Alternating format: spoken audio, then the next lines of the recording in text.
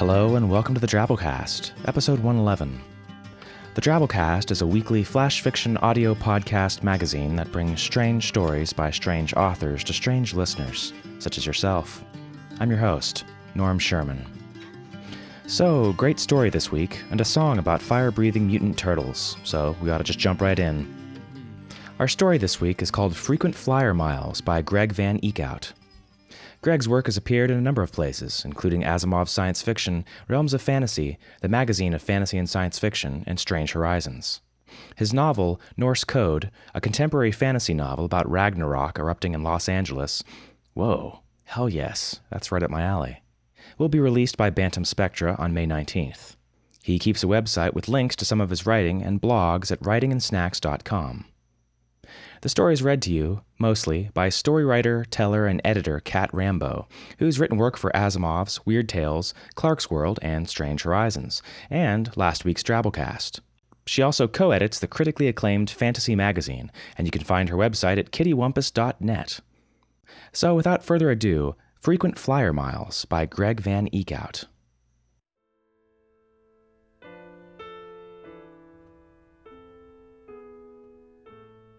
By the time my flight lands and I haul myself out of my middle seat, marveling that once again I've survived 6 turbulent hours on a diet of free peanuts and lemon lime pop without having suffered even a single blood edema in my legs, I've completed my 200,000th mile of the year. So it's a landmark moment for me, very auspicious for a Wednesday. Once through the jetway, I check the monitors, unsurprised to find that my next flight's been canceled. A harried ticket agent sentenced me to at least a 7-hour layover at Phoenix Sky Harbor, which is really okay, because it means I'll have even more time than I'd planned to search. I check my phone messages, and then, after some time in the ladies' room to brush my teeth and give myself a once-over with wet wipes in the toilet stall, I head out into the concourse and start looking at faces.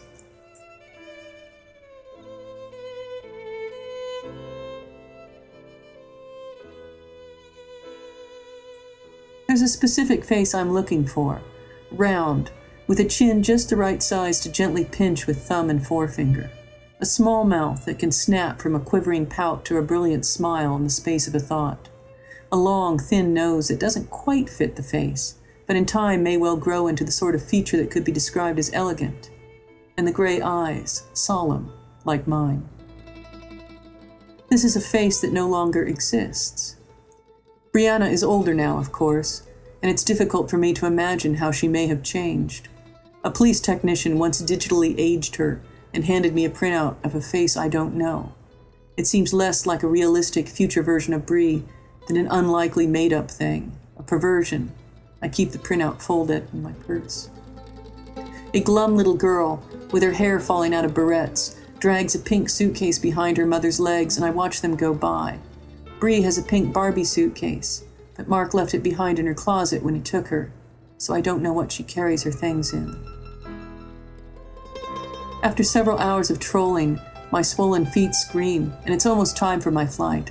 I stop to grab a quick coffee and think wistfully about enjoying a nicely brewed roast from a steaming ceramic cup wrapped in my bathrobe. I'm living a paper cup life these days. The corner of someone's suitcase nudges my calf. Oh, I beg your pardon, miss. My mouth smiles at him, an old man in a brown tweed jacket and black slacks. His suitcase has rounded corners and leather straps, a style that suggests a more dashing age, propellers, and stewardesses with smart hats. On second glance, he's not so much old as he is old-fashioned. I imagine he keeps a lovingly maintained Studebaker at home and does swing dancing as a hobby. How clumsy of me, he says, and I force a little more life into my smile and tell him not to worry about it. Then I'm off to my boarding gate.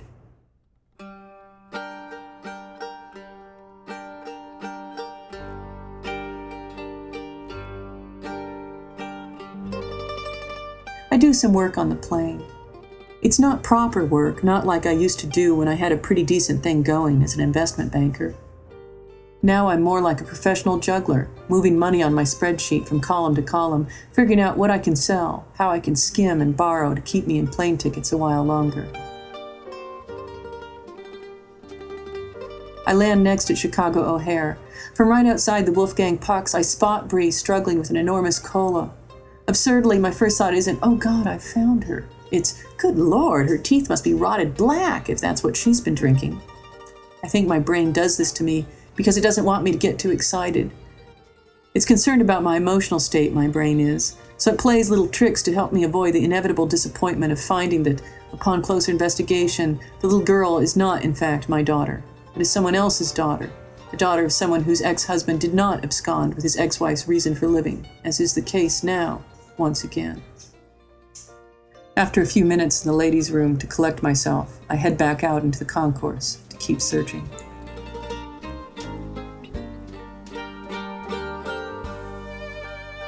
I have no idea where Mark is. I've gone through several private investigators to find out. I've got one on retainer right now. Mark himself was a private investigator, and a very good one. The key to avoiding being tracked down, he once told me, is to keep moving. If law enforcement or my paid detective could give me any indication at all where Mark might be traveling, but cities are vast, and the roads might as well be infinite. On the other hand, even the largest airport in the world is comparatively manageable, so it's airports I search. A suitcase nudges my calf as I sit up to a counter, chewing a stiff turkey sandwich. Oh, my apologies, miss. He says. It's the man with the old suitcase again, the swing dancer with the imagined Studebaker. I'm not averse to speaking to strangers. On planes, I'm a chatty seatmate, willing to talk at length to innocent victims who'd rather be listening to their iPods or solving Sudoku puzzles. I love your suitcase, I begin. It's got a real sense of style. His light brown eyes warm, and he takes a seat next to me and unwraps a burrito. Oh, it was pretty much a run-of-the-mill suitcase when I bought it, but I suppose everything comes back into fashion eventually. Sort of an odd thing to say. He's not much older than me, with only some shallow lines of weathering in his Mediterranean face and a few strands of silver in his black hair. He says it jokingly, though, and his smile is charming. I saw you earlier today, he says. At Phoenix. I believe I was clumsy with my suitcase then as well. That's right, you're a repeat offender. He nibbles the corner of his burrito, almost delicately, the convenient meal looking out of place in his graceful hands.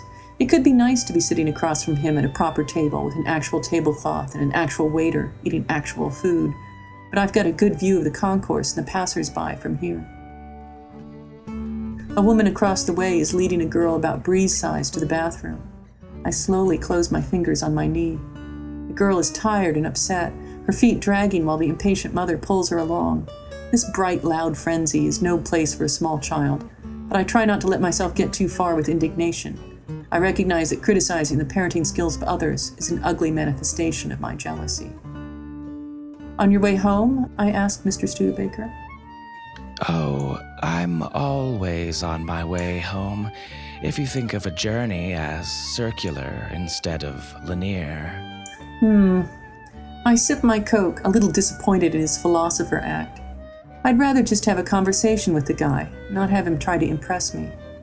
On the other hand, if he were to ask me if I were coming or going, my answer might well be a no more than differently worded version of his. You fly a great deal, he says, more statement than question. It's the job. Oh, I understand that well enough. It's my burden as well. What is it you do? I travel. An annoyingly coy answer, but again, it would be mine as well. We spend the next 15 minutes making pleasant small talk. I learn he's originally from Jerusalem. He learns I'm from Dayton. I reveal that I'm an investment banker by trade. He tells me he's been a farmer, a blacksmith, a goat herd, a soldier, a prince, a slave, a miner, a sailor, a door-to-door salesman, a bank clerk, a factory worker, a cook, a janitor, and more things than he can count. I've been called Melmoth, he says, offering his hand. Or Ahashverosh, Cartophylax, Jerusalem Sutari, Mattathias, Butadeus, or sometimes Juan Espera a Dios, or the Wandering Jew.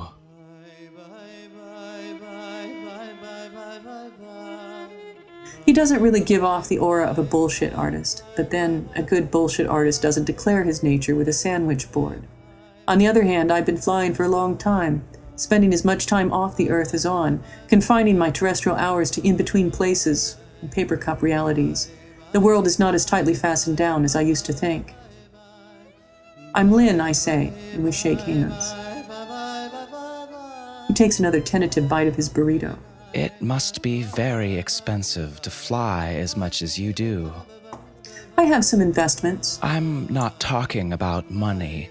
I'm talking about the other costs. Well, what about you, I ask him. How do you manage? Oh, frequent flyer miles. Another little blonde girl goes by, nibbling a pretzel bigger than her head. One of these days I'm going to trade in my miles for a first-class upgrade instead of another free trip, I promise myself aloud. He folds his barely eaten burrito away in its paper wrapper and regards me seriously with his warm, friendly eyes. I have a lot of frequent flyer miles. I'd be more than happy to share them. I understand that we're not talking about the kind of miles the airlines give you. This has nothing to do with credit card rewards. Thank you. That's very nice of you, but I doubt they're transferable. Oh, these miles are. I obtained them a long time ago from a man. Well, perhaps he was a man who could give me what I needed, and I think it's what you need as well. Twin girls with backpacks follow their parents down the concourse. I don't recognize the cartoon characters on their backpacks. I used to know all the cartoon shows Bree liked. I wonder if she still likes Sesame Street. Thank you, I say firmly, but no. He waves his hand in a little gesture of acceptance, then reaches into his coat pocket to remove a small, folded piece of paper. He smooths it out on the counter. The charcoal sketch is softened with wear, but the drawing of the boy's face is clear enough. It bears a strong resemblance to Mr. Studebaker. The drawing's not that old, actually. Nothing on paper lasts very long, so I redraw it every few years to keep the image fresh.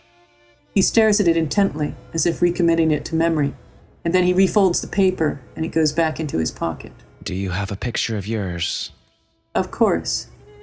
My fingers go into my purse. They come up with an old photograph of Bree. This doesn't really look much like her, I apologize. He studies the picture. How has she changed? I find I can't lie to him. I don't know. It's been a long time. He nods. My offer of miles stands. The person who gave them to me showed me the secret. The ritual involves pictograms, some old words, some oils and spices. It might give you the time you need. How do you get the oils and spices past security?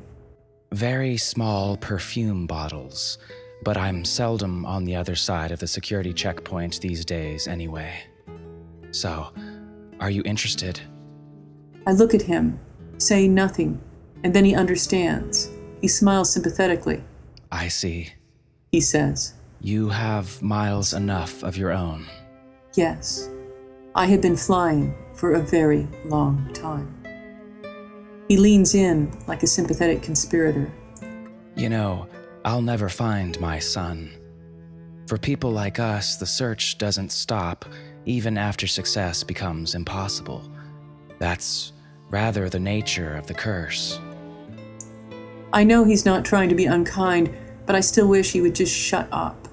Then why offer me your miles? His eyes are light amber and dry as Sahara sand. Because my son is dead. He's been dead for hundreds of years, but still, I can't stop wandering. Giving you some of my miles might shorten my journey, just the smallest bit. I'm somewhat desperate to shorten my journey. I have to respect his honesty. Good luck to you, I say, getting up. He stands gentlemanly and gives me a little bow. And to you. We'll see each other again, I imagine. I imagine we will. All the airports in the world combined would still not make for a very large city. I check my watch and dig out my boarding pass, pleased to see I've got a window seat for my next flight. so I'll be able to look down over the black earth that stretches between airports.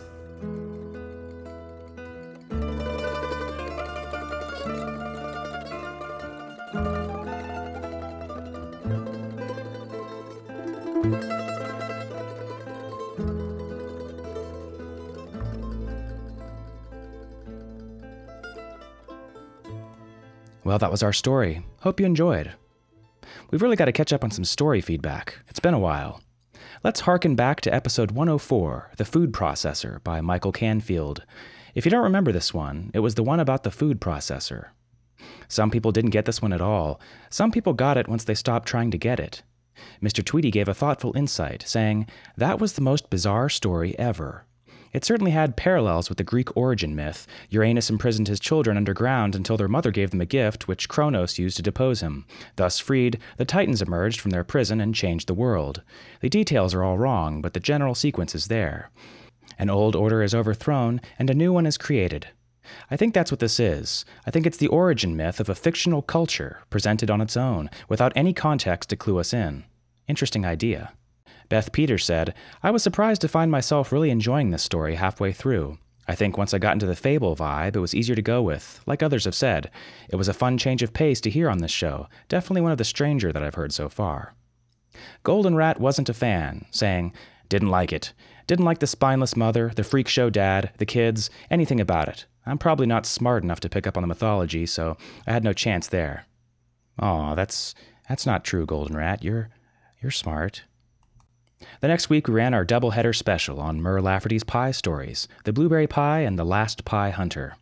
This story garnered a lot of praise, but also sparked a pretty heated debate between pie and cake lovers, and a poll was even created.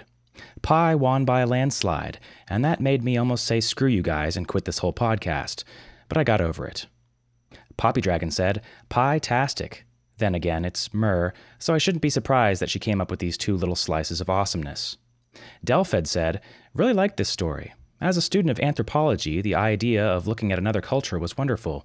It was set in a world where things just shouldn't be. Maybe a crazy alternate future where genetic engineering has run rampant, spider plants, pies and cakes have taken very new forms, societies crumbled, and roving bands of egalitarian tribes hunt through the wild. And pie sex. Don't forget about that." Levantric Vantrashell of Lob said, "Great stuff. I have to admit that I especially enjoyed the second piece, since cake won against pie in that one. In the immortal debate of cake versus pie, I'll choose cake every time." Hell yeah. High five, Levantric Shrell of screw it. We like hearing from listeners. Join our discussion forums and get in on the good times.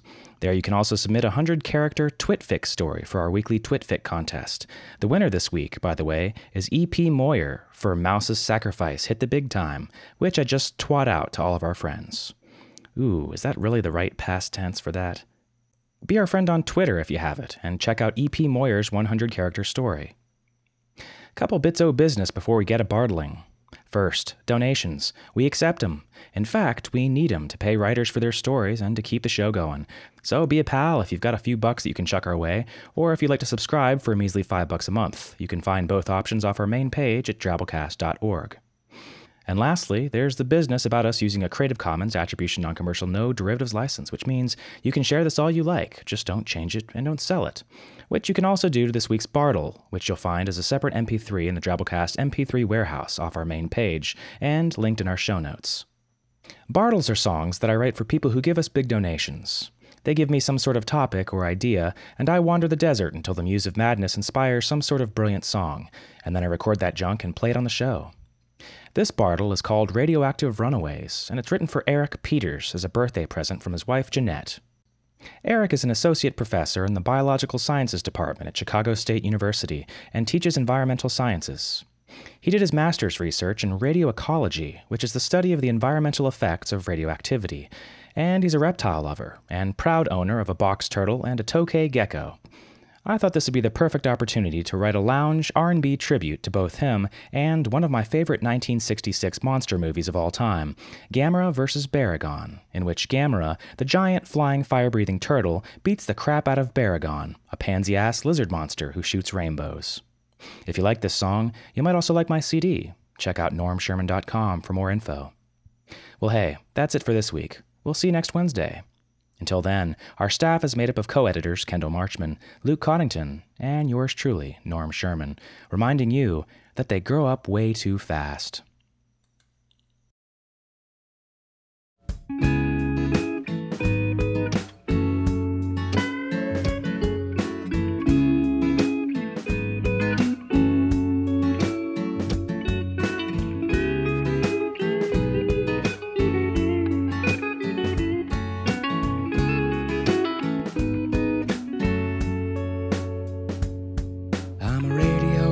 Just staring in horror at the TV screen.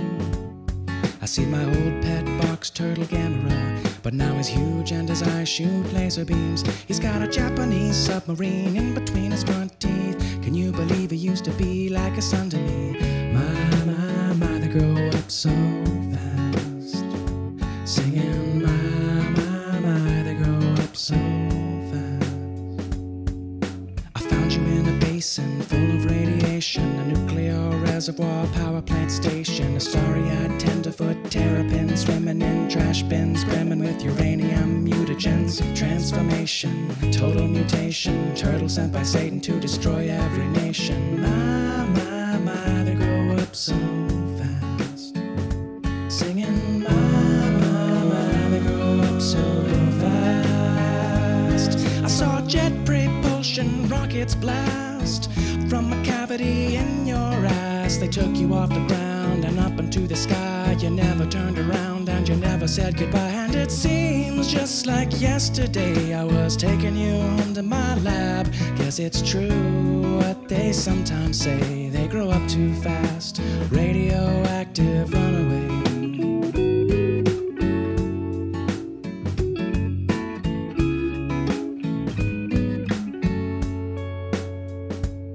Now you're knocking down cities, no pity for the people of Tokyo. You say it's payback time for all the sludge and slime dumped in your water flow.